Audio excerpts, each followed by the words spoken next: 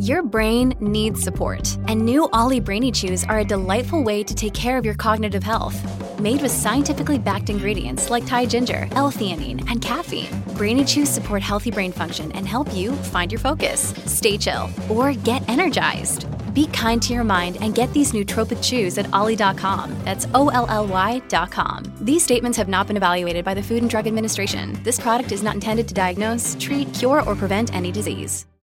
Hello, everybody. This is Marshall Poe. I'm the editor of the New Books Network. NBN listeners like to read books and buy them. So we thought we'd tell you that right now, our friends at Princeton University Press are having a remarkable site-wide sale. You can get 50% off books, including ebooks and audiobooks, with the code 50, F-I-F-T-Y, at checkout until May 31. You can save some real money on Princeton University Press books. I encourage you to go there and check it out. Welcome to the New Books Network. Hello, and welcome to New Books in Russian and Eurasian Studies, a podcast channel on the New Books Network. I'm your host, Maggie Freeman, and my guest today is Ian Campbell, an associate professor of history at UC Davis. And today we'll be talking about his book, Knowledge and the Ends of Empire, Kazakh Intermediaries and Russian Rule on the Steppe, 1731 to 1917, which was published in 2017 by Cornell University Press. So thank you so much, Ian, for joining me. Well, thank you very much for the invitation, Maggie. It's nice to be here.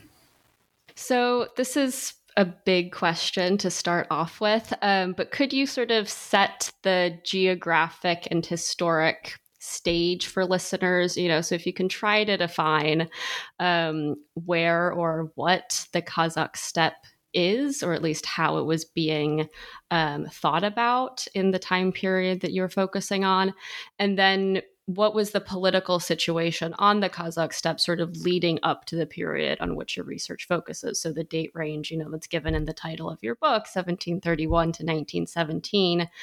What's the kind of build up or the prehistory to that listeners might need to understand? Sure. Yeah, I can talk about both of those things. And of course, it's a very long time period. So a bit of talking about the time frame is talking about a process of change that happens in this region. So the Kazakh steppe, there's a bit of an analogy. It's not precise, but there's some analogy to present day Kazakhstan, right? And so these are basically the grasslands of Central Asia, north of the kind of oases, a little bit further south in Turkestan. So what's today Uzbekistan, that region. So this is largely arid grassland in the south that edges on the foothills of some low mountain ranges, bounded in the south by the Sirdarya River, in the west by the Caspian Sea. And in the north, there are these kind of grasslands that eventually border into the kind of taiga regions of, or what's called forest steppe of western Siberia. The way I talk about it with my students sometimes is imagine the kind of, blank space that you think of when you think, Russia is here, China is here, the Middle East is here. Imagine the blank space. A lot of that is the Kazakh steppe. That's greatly oversimplifying it, of course. And so in terms of setting the stage chronologically, basically this is a book that, in a very broad sweep, is going from the kind of first moment of incorporation of some parts of the Kazakh steppe into the Russian Empire, and very much a frontier society with limited political control. An initial encounter that comes out of Kazakh Khans seeking kind of agreements with Russians to help with their own sort of political or military issues. And it kind of goes through the process of the gradual incorporation of these lands into the Russian Empire, eventually the settlement of many of them by Slavic colonists, Russian and Ukrainian colonists, and ultimately the revolution of 1916, a revolution against a revolt against colonial rule, leading into the revolution of 1917. Great. So your book, if I can perhaps not very elegantly summarize it, is about the process of incorporation of the Kazakh steppe into the Russian Empire and how Tsarist officials acquired knowledge and information, so environmental, geographic, historical, cultural, what have you, about the steppe that was necessary for that process of incorporation. And that sometimes, or oftentimes, they acquired that information from Kazakh intermediaries. Does that sound fair so far? Yeah, that's right. Absolutely. And so one of the things that I really appreciated about your book is that you really get into discussing the biographies and life stories and ideologies and biases of the individuals on sort of both sides of this story, of the Russian officials and their Kazakh intermediaries. And very often in topics like these that are about nomad state relations or kind of historical interactions of nomads and empires, it's really difficult to pin down who the actual people were who were parts of these networks. So we get these kind of like homogenous, faceless entities of an empire on one side versus a nomadic group on the other without actually understanding the people and the individual complexities that made up those groups. But here you have some pretty in-depth kind of character studies of figures on both sides of the story. So I was wondering if you could just talk a bit about who some of these actors were and their identities. Oh, absolutely. And I mean, I should also say as a caveat, I'm able to I'm able to put some more people into this story in part because, some of these are, they're indigenous, but they have relatively high social status.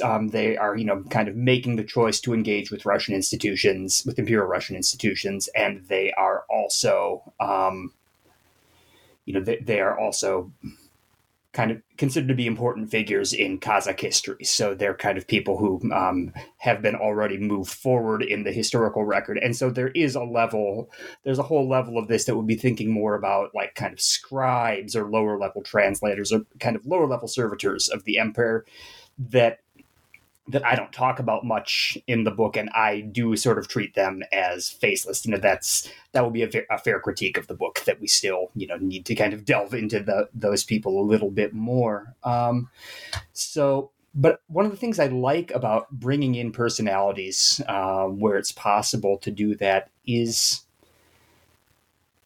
really the story of the book in a lot of respects is contingency. I think, this kind of ephemeral cooperation between Tsarist authorities and between kind of between Kazakhs who engage with imperial institutions, it's all very contingent. And so that depends so much on kind of individual personalities, how people fit with each other. And part of this is that, this is an autocratic empire where officials at different levels of the hierarchy have a fair amount of power to decide how they're going to do things within their district, their province.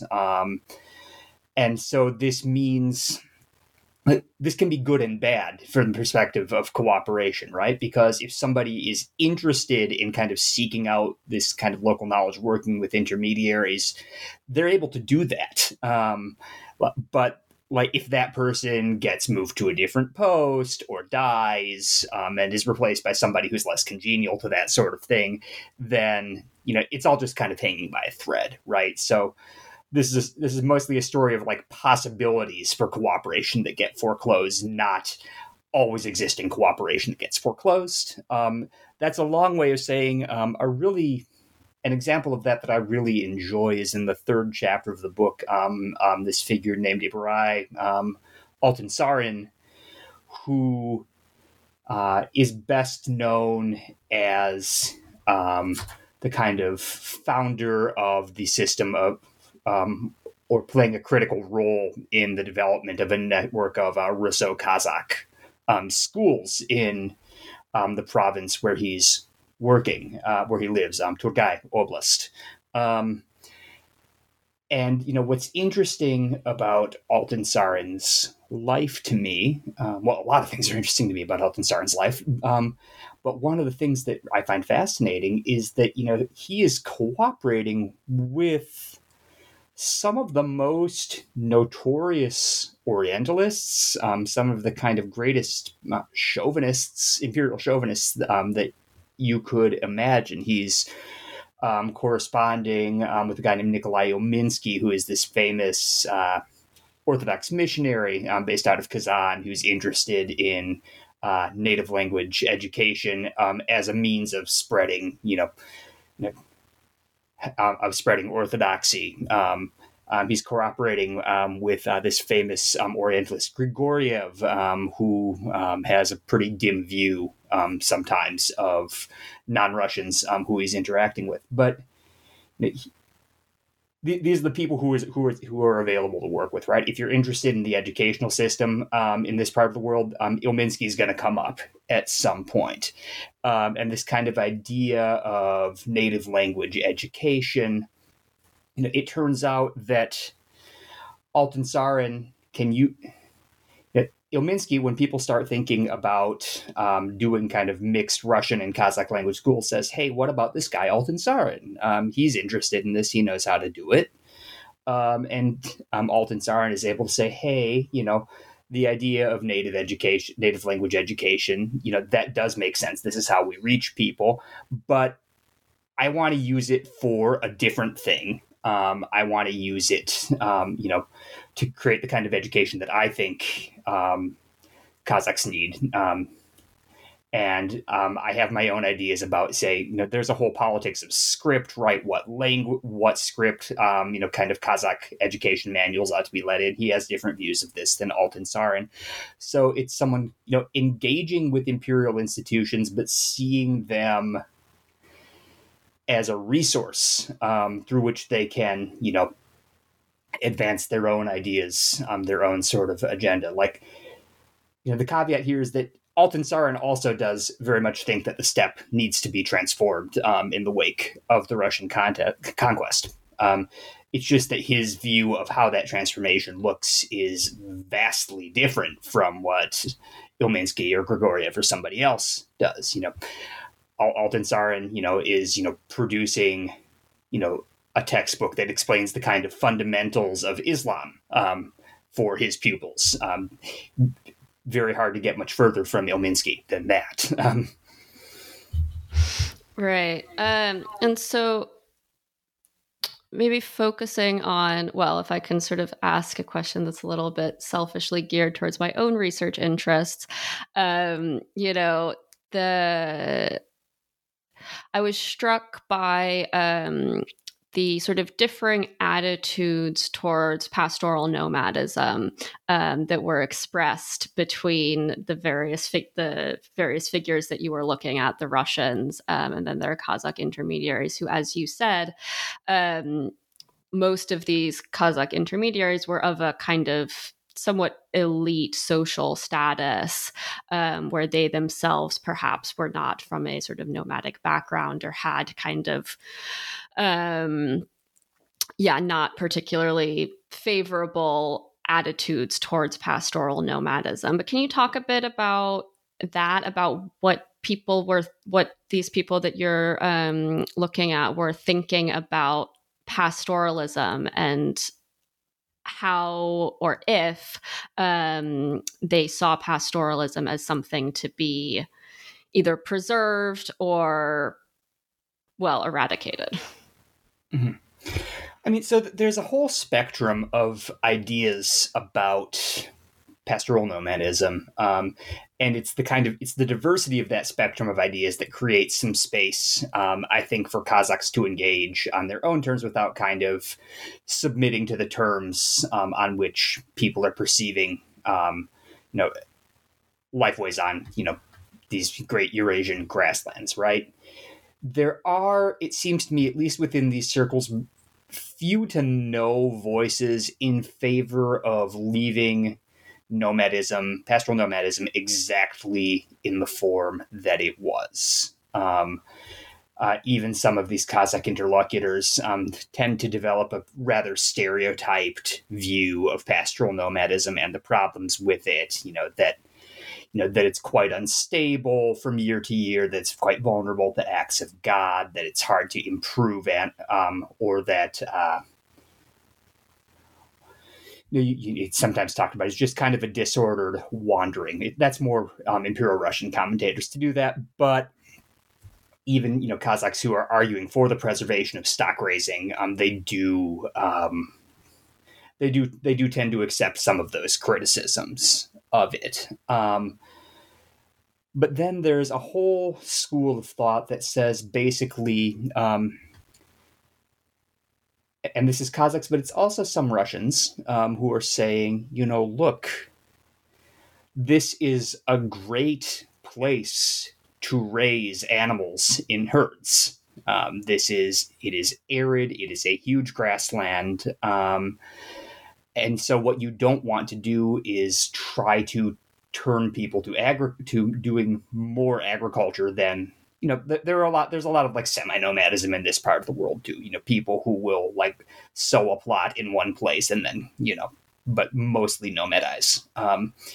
But, what we really need to do is, mainly raise animals, and we could talk about intensifying it, in trying to range over more definite pieces of land, or to have kind of stricter controls over the herd or something like that, and kind of more commercially orient the herd. That you could do that while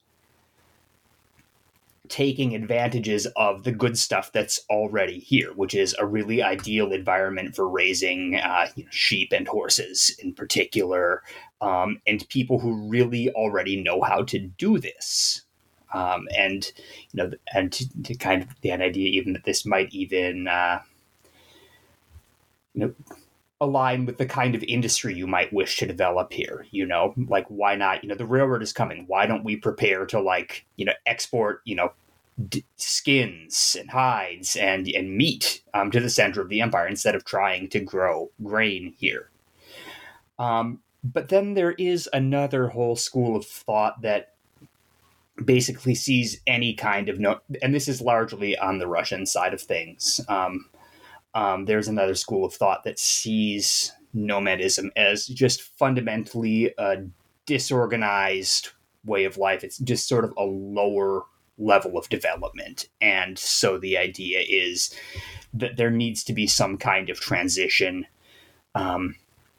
to a more sedentary lifestyle. And, within that transition to sedentarism, then, whether that means keeping more animals or transitioning fully to agriculture.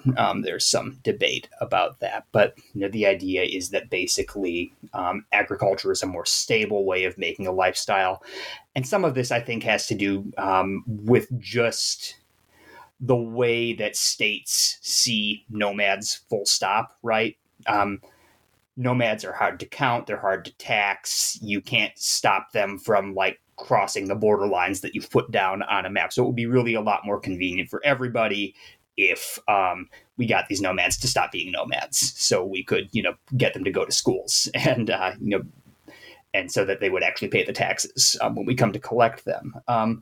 But there's a whole host of kind of, negative stereotypes that are associated with nomadic lifestyles. And the idea is that, with settling on the land, that would be kind of a first step towards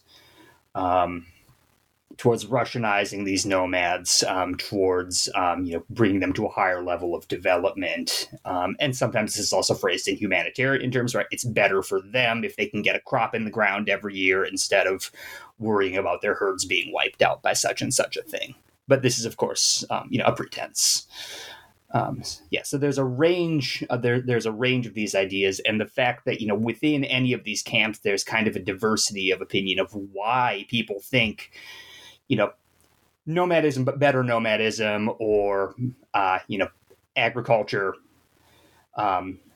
And there's a whole question of who should be the agents of this transition to agriculture. The fact that there are these multiple camps, and then there are splits within these camps, provides Kazakhs who want to engage with their Imperial Russian interlocutors provides them with kind of a whole menu of options that they can choose from, and also, add options to the menu themselves. Mm.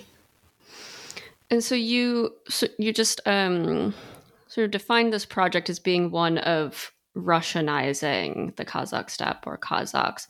What did that actually mean, or what did that look like in practice? Like, what did the Russian Empire, what did the Tsarist officials consider what transformations did they consider to be necessary on the Kazakh steppe in order for it to be Russian and for the people there to be considered fully Russian? Okay, absolutely. And I want to be clear about a terminological difference that is important when talking about this. I'm saying Russianizing very specifically because it is a different thing from Russifying. This is a common error. Russifying is something that's happening in the western part of the Russian Empire, so Ukraine, Poland, and this is much more, we have to convert these people to Orthodoxy. We have to stamp out this language, which is, basically, which we think is a historically erroneous version of Russian, right? This is, a full-on transformation to making these people, linguistically, religiously, culturally Russians. But that's not what we're talking about when we're talking about the steppe. We're talking about Russianizing, which is kind of a longer, I hate to say gentler, right? But it's kind of a longer, more gradual process that's almost a sort of, almost conceived of as a kind of osmosis, right? To make these people in some ways more like Russians. So that is to say, get them to go to schools, get them to share kind of certain cultural norms and values, to have them be able to speak Russian, but not necessarily to stamp out another language, to not try to religiously convert them. Missionary efforts are generally, Ilminsky aside, very much frowned upon in this part of the world. And there are some interesting conflicts between like missionaries who would really like to come to this part of the world and save souls, and governors who are like, absolutely not. I have to manage these people, and if you're trying to convert them, like, that's going to interfere with my business. So yeah, it's just kind of a much subtler way of kind of gradually adapting people to Imperial Russian life ways, material culture, being able to be a part of imperial structures and institutions without kind of stamping out the other parts of it.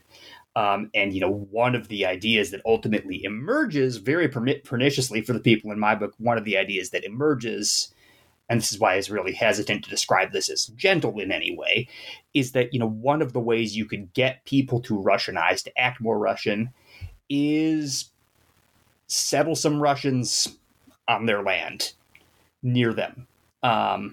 Or sometimes just in places where they actually were. And by the kind of osmosis of like watching doughty Slavic peasants get their crops in and whatnot, this will gradually, exert a beneficent influence on people and get them to see that actually putting crops in the ground is better than, herding sheep. But yeah, it's this whole kind of like complex of cultural ideas rather than, and it doesn't insist on like the exclusive use of the Russian language or conversion to Orthodoxy. Right. Okay. And so the Kazakh intermediaries who you're looking at, to the extent that they participated in this kind of Russianizing project and helped facilitate it, were they kind of on board with that aim of Russianizing the Kazakh steppe? Like, did they agree with those terms and see it in those terms of we're becoming gradually, however slowly, part of the Russian Empire, and that's something that we accept and want? Or what were their kind of, to the extent that you can put your finger on this, I understand that might be difficult to kind of identify, but what kind of personal or political ideological benefits did they see in this project. Yeah, I mean, so I don't think they fully accepted all the kind of pretense that, we ought to Russianize. I think frequently they see themselves as not having much choice but to engage, right? So I in the book, and actually kind of toward the end of writing the dissertation, I was started reading a bit in Native American studies, and got this really provocative concept of the X mark, right, as a way of thinking about the kind of agency that people do and don't have when they're engaging with imperial institutions. And I think of a lot of my people as essentially making an X mark, right? Saying, like, look, this is not ideal, but engaging with these institutions seems, is a choice I'm making, and it seems to be the best way to shape the situation. So, somebody like, so you get lines of argument that are like, yeah, we'd like to make, to transform ourselves in certain ways, but we see the empire as a resource to help us do that, right? Absolutely. Give us resources, give us institutions. We don't buy the premise that we need Russians to be settled here to do this sort of cultural osmosis for us, right? We would like schools, we would like resources, we would like access sometimes to markets. We do not particularly want settlers here. So it is, oftentimes making the best of a bad situation, and it's trying to find levels on which one can engage and try to shape the situation for the better. I mean, and it also sometimes has this function on a personal level too. Some of these people are either themselves elite or descended from elites. Engagement with the Russian Empire is also a way for them to preserve social status. And, that goes both ways in the sense that, the Russian Empire is always very interested in finding elites with whom it can cooperate, because this is still throughout the 19th century such a heavily hierarchical and aristocratic empire. There's a sense in which, at least in the first half, through the first half of the 1800s, a lot of imperial Russians are able to look at, say, somebody who is from like a noble Kazakh lineage and say, in a sense, this person has something in common with me, right? We are elites. We are aristocrats of our own sort. We manage the simple people. So it works on both of those levels, right? There's a kind of a personal There's a personal advantage sometimes for this, but there is also this kind of making an affirmative choice within constraints to engage rather than just bowing out. And so what, I'm not sure how I want to phrase this. To what extent do you think there was a sense of kind of a homogenous, or maybe homogenous is going too far, but was there a sense of Kazakh sort of identity during this period? Maybe sort of calling it like a nationalist identity is probably anachronistic, but to what extent did Kazakhs kind of see themselves as a unified people, or were people organizing themselves and seeing themselves along class lines, along tribal lines, along affiliation with their hordes? I'm not that familiar with the concept and terminology in this particular case. Can we say that the Kazakhs were actually Kazakhs? Was there a Kazakh people sort of unified that this Russian project was directed against, or was it much more kind of heterogeneous? I mean, it's a move from greater heterogeneity to greater homogeneity over the course of the book. The Russians certainly encounter different parts of the Kazakh people piecemeal, right? Their initial encounters are in the north with the small and the middle hordes. Only much later, when they move south into the steppe, do they encounter the Great Horde. And there's a great book about this by a guy named Steve Sable, who's talking about essentially the genesis of Kazakh national consciousness over the course of imperial rule. And some of the people in my book, so someone like Altan Sarin, is essentially an important step on the road towards the development of a Kazakh national consciousness, right? So that kind of classic story of there are colonial schools.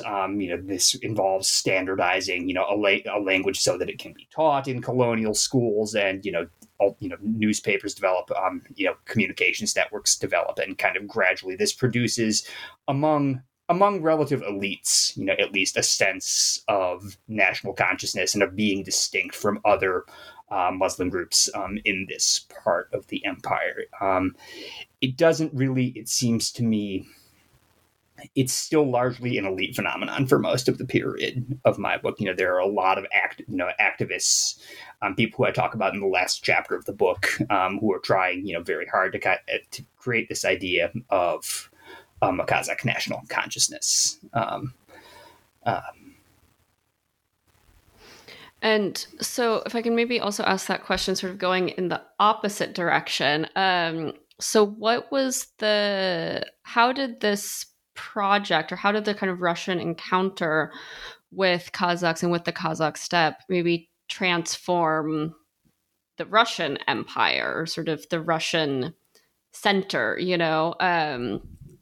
Can this, instead of just looking at how the Kazakh steppe was Russianized, did things was there changes in Moscow, in Russian identity, and how Russia saw itself as an empire based on the sort of expansion into the Kazakh steppe? To me, those sorts of changes in Russian identity, which do occur during the 19th century, it doesn't seem to me that they have a lot to do with this imperial encounter. So over the course of the 19th century, the Russian Empire begins to conceive of itself more on a national model than a dynastic model, which is to say, earlier on, there's this sort of, the sort of conception that, we all pay taxes to the Tsar, right? So, therefore it doesn't really matter. Being part of the Russian Empire means loyalty to the dynasty. Over the course of the 19th century, that gradually shifts. To me, this has to do more with kind of, broader shifts in European history, right? And broader shifts in Europe, this kind of idea of, nations as mobilizing units. This is the era of nationalism. It also becomes...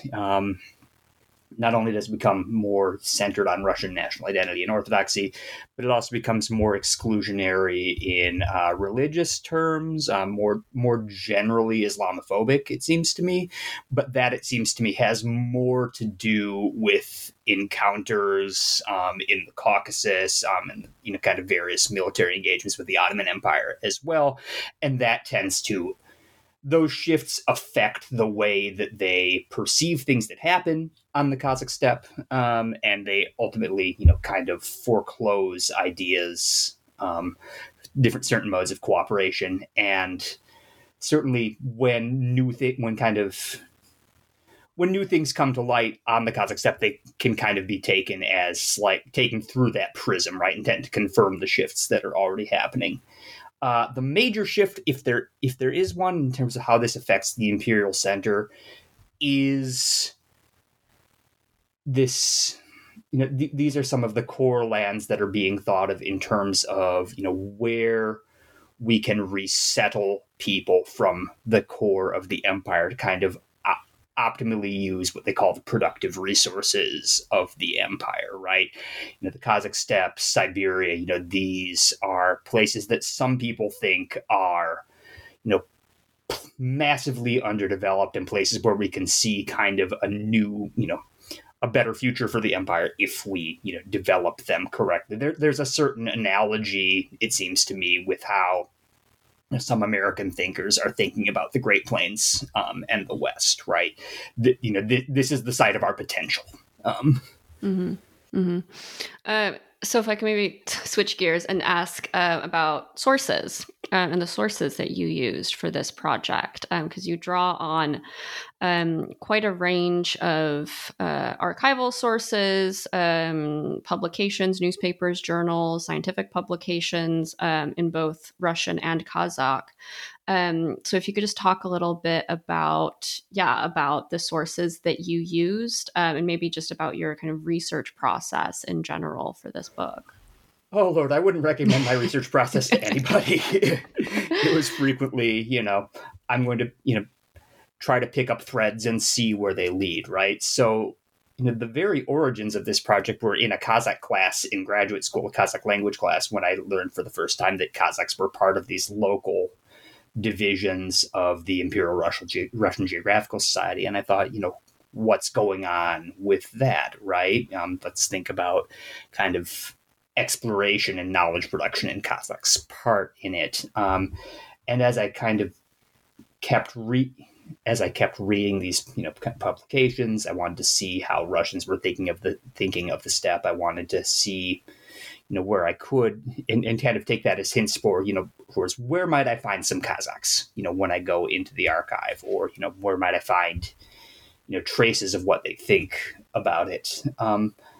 And then it kind of became this recursive process too, right? Because once I found some Kazakhs and started reading more, things that, these kind of various Kazakh elites had written, or, the kind of the journals in the Kazakh language in the, early 20th century, I then started to kind of trace that back and say, like, okay, what do these folks seem really preoccupied with? And, so when I go back to the archive, where do I look next?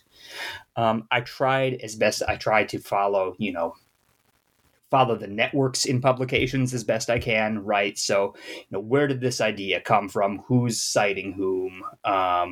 Why are these people preoccupied with certain ideas? And how do certain ideas kind of keep living on while others eventually die out? I relied to a certain extent on bibliographical resources created at the time, right? So I wanted to say, okay, if I want to get an idea of like what an administrator might have thought, or the kind of information they had access to, let's go through these bibliographies. Like the idea being that sort of, if it's not included here, or, if I don't find a work in several different places, its relevance is probably dubious to someone, right?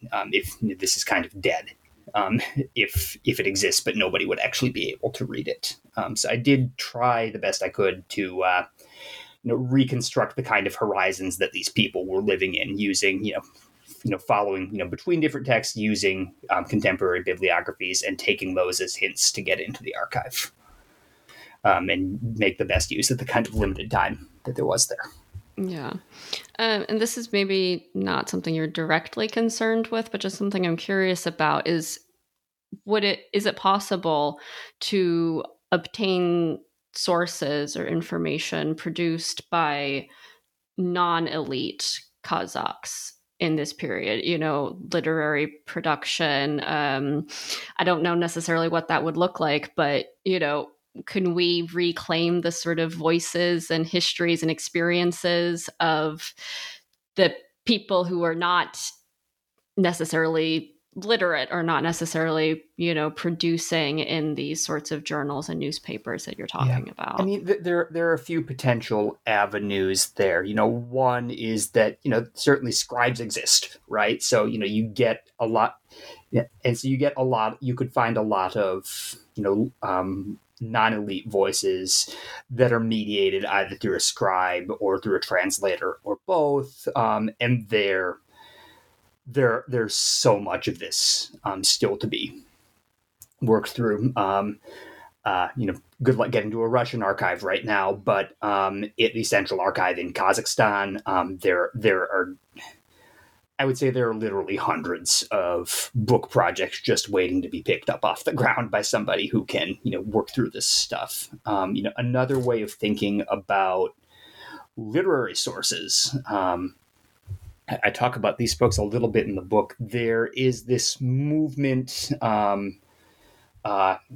There's this sort of. Sorry, I've lost my train of thought. It's not. There's this group of bards on the Kazakh steppe that are referred to as the Zarzaman poets, the kind of troubled times, bad times poets. And this is representative of a whole strain of thought on the steppe that is not really interested in engaging with the Russian Empire. So it's not like, okay, this has happened, we're going to make the best of it here, but it's much more, this is something to be mourned. This is, something that we've lost and we're not getting back. And so I think paying attention to that is very important as well, because it seems to me, that represents that represents the thinking of a lot of people who we know who get rather less represented in the historical record, and about whom we know rather less. Mm-hmm. So maybe just a final question. Do you see any kind of contemporary resonances or significance of this period and situation that you're researching into the present? Obviously the history of the Russian Empire and sort of imaginations of the Russian Empire have been in the news a lot recently with the war in Ukraine. But do you think that they're, in your context, do you think that there are ways in which these transformations of the steppe and sort of processes of imperial information gathering and knowledge production sort of linger into the present? I think a couple of different things here. One, there's some kind of immediate relevance in thinking not just about Ukraine, but other parts of, Russia's, so-called near abroad, right? In terms of, who counts as Russian, what sort of land counts as Russian, what criteria are we using to think about that?